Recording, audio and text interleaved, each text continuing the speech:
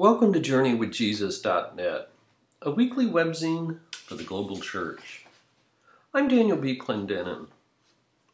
My essay this week is called The Nation of Israel as the People of God. It's based upon the lectionary reading for Sunday, August the 3rd, 2014.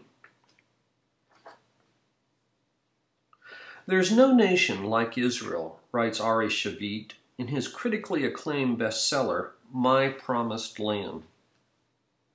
There are many reasons for that claim, but two in particular define his deeply personal narrative about modern Israel: occupation and intimidation. He writes, "In the 21st century, there is no other nation that is occupying another people as we do, and there is no other nation that is intimidated as we are." Israel has always lived with existential fear as a profoundly vulnerable island of 6 million Jews in a sea of 1.5 billion Muslims. The Jewish imagination, goes the black humor, is paranoia confirmed by history. Israel was also founded by the violent expulsion and subjugation of 700,000 Palestinians, and so it's shadowed with a sense of moral ambiguity. Its ethical idealism struggles with the political realities of raw power. In the documentary film The Gatekeepers, which interviews all 6 living former heads of Shin Bet, Israel's secret security agency that's the rough equivalent of the CIA, one of them remarks, "We've become a cruel people." Shavit is a leading Israeli journalist, a columnist for Haaretz, their leading liberal newspaper, a commentator on Israeli public television, and a self-described peacenik. But his narrative never takes the easy way out of partisan ideology.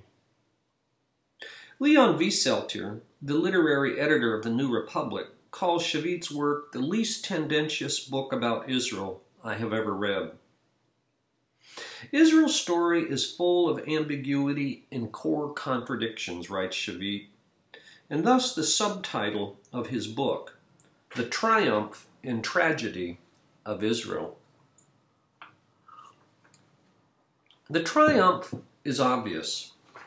After 3,000 years of history, after exodus and exile, annihilation and assimilation, the ancient Jews have a modern state.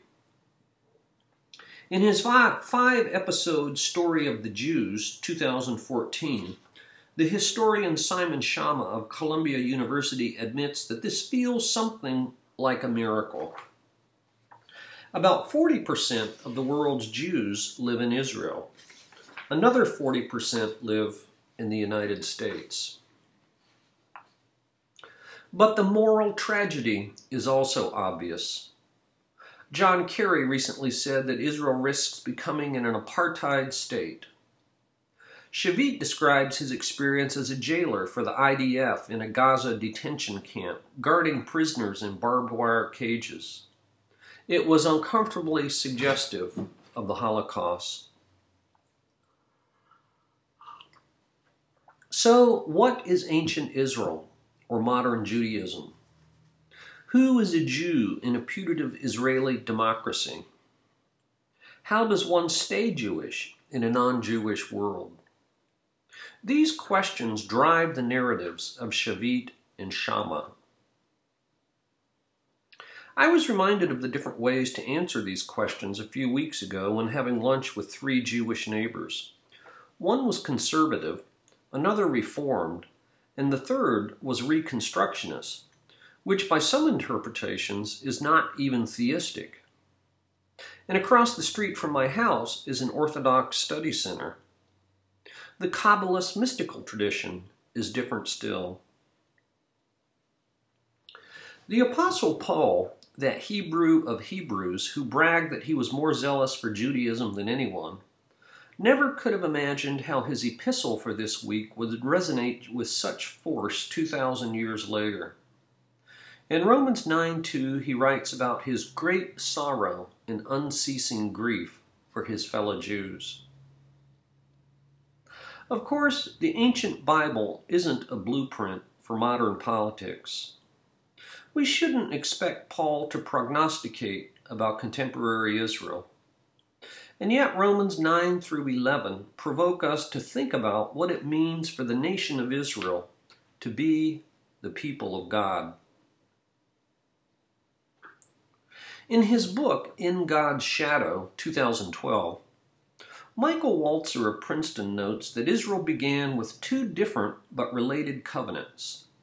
One with Abraham based upon kinship, family, and birthright as a chosen people, and another with Moses based upon a legal covenant, a nation, law, and a people who might be chosen, but who also must freely choose. In Romans 9 through 11, Paul redefines both the Abrahamic and Mosaic covenants. As for Abrahamic lineage, he writes, "They are not all Israel who are descended from Israel. Neither are they all children, because they are Abraham's descendants." And of course, Paul was famous for his insistence that no person will be justified before God by keeping the Mosaic law. To the Galatians and Colossians, Paul wrote that there's neither Jew nor Gentile, for you are all one in Christ Jesus.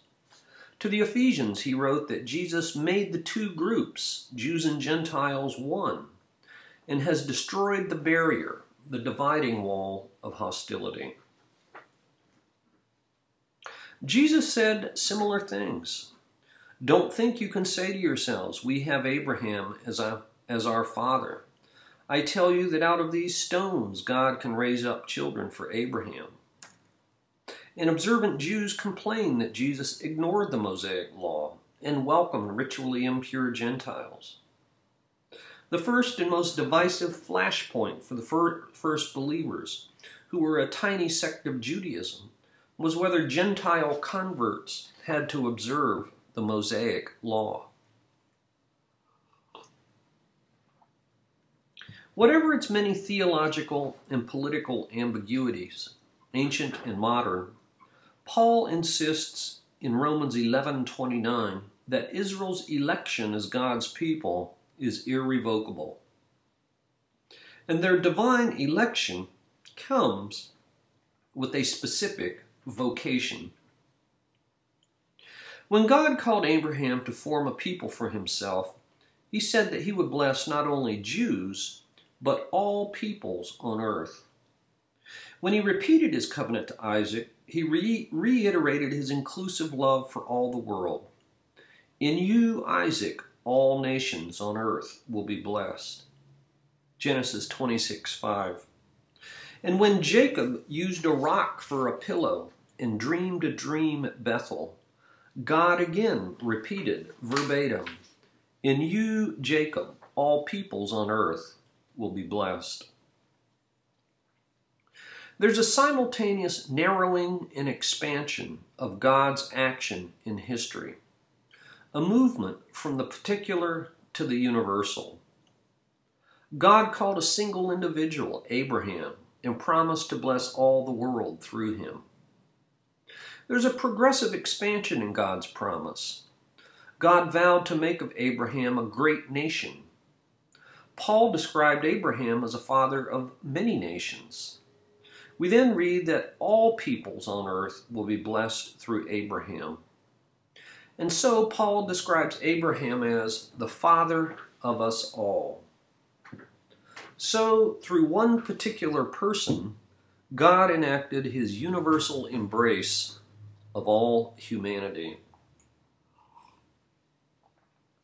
The most provocative point of Walzer's book is that while the Hebrew Bible contains a lot about politics, it isn't really interested in politics. Rather, it presents us with a radical anti-politics. Since God is sovereign, Caesar is secondary. The prophets, for example, were poets of social justice and the most important form of political speech in Israel, but they weren't political activists with any program. In contrast to Greek philosophers, says Walzer, the biblical writers never attach great value to politics as a way of life. Politics, he says, is simply not recognized by the biblical writers as a centrally important or humanly fulfilling activity. In place of radically relativized politics, Walzer says that the people of God are called to a way of life, like Micah 6:8. Do justice, love kindness, walk humbly with your God. Protect the weak, feed the poor, free the slaves, welcome the alien. The sovereign God calls each one of us to a larger community that's characterized by what he calls fellow feeling. That is, we trust ourselves to God alone and are responsible for each other. For the Eucharist at my church, we gather around the altar. We begin by inviting the children to join us in singing a short song. God welcomes all, strangers and friends. His love is strong, and it never ends. That was Peter's lesson in Acts chapter 10 and 11, that Abraham's God of the Jews shows no favoritism. He welcomes all. And just how radical is that divine inclusivity? It's so inclusive that even ritually impure Gentiles and pagan idolaters can become part of the people of God. And it's the vocation of God's people to reflect his character by welcoming all people everywhere.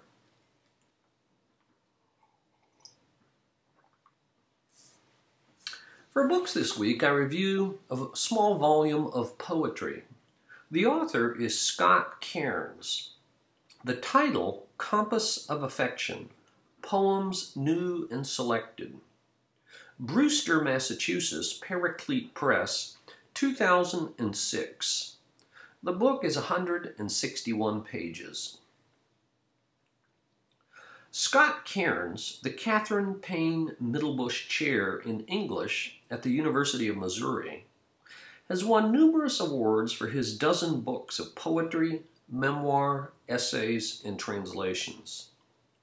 This book can no longer claim to be new, having been published in 2006, but that's really besides the point. It collects 85 poems from 4 of Cairns's previous works that had been published from 1985 to 2006. Cairns is a convert to Eastern Orthodoxy, and that spiritual passion is evident in his poetry. These poems challenge both mind and heart. He's also a savvy social critic. Readers can decide for themselves, and there's no accounting for personal taste, but Annie Dillard graces the dust jacket of this book with this following blurb. Scott Cairns is one of the best poets alive. Among Cairns's many other books, readers might also enjoy Idiot Psalms, 2014, which is a collection of 53 new poems, and then a newly released book, Endless Life, Poems of the Mystics, originally published in 2007 and newly published in 2014. It includes 116 adaptations and translations, or what you might call paraphrases, of the writings of 37 Christian mystics. Once again, Scott Cairns, Compass of Affection, 85 poems.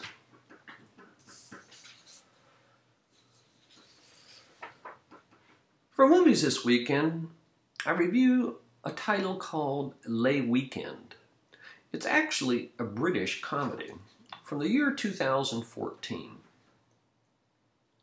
Nick and Meg are a British couple who spend a weekend in Paris for their 30th wedding anniversary in order to see if there's anything left of their marriage except acrimony. The answer seems to be no. Meg asks, "After the kids are gone, what's left of us?" It's a painful question, for their adult son is an unemployed pothead who specializes in watching television. Meg berates Nick, unloads 3 decades of bitterness, and says she wants out. Nick has been sacked from his job as a philosophy professor, and he wonders, how'd I become such a mediocre person? In Paris, they meet Morgan, one of Nick's old friends, who offers a different perspective on a midlife crisis. Nick and Meg aren't fun to watch, and the narrative feels contrived. But for some viewers, the story will surely cut close to the bone. The moral of the story seems to be that good enough just might be good enough. And that's a good thing. Lay Weekend from 2014. And for poetry this week, in keeping with my essay on the nation of Israel as the people of God, we've posted a poem by Yehudi Amichai. Amichai lived from 1924 to the year 2000 as an Israeli poet. He was considered by many, both in Israel and internationally, as Israel's greatest modern poet. The title of the poem that we've posted is called "The Place Where We Are Right." Yehuda Amichai. From the place where we are right, flowers will never grow in the spring. The place where we are right is hard and trampled like a yard. But doubts and loves dig up the world like a mole, a plow. And a whisper will be heard in the place where the ruined house once stood. Thank you for joining us at JourneyWithJesus.net for Sunday, August the 3rd, 2014. I'm Daniel B. Clendenin.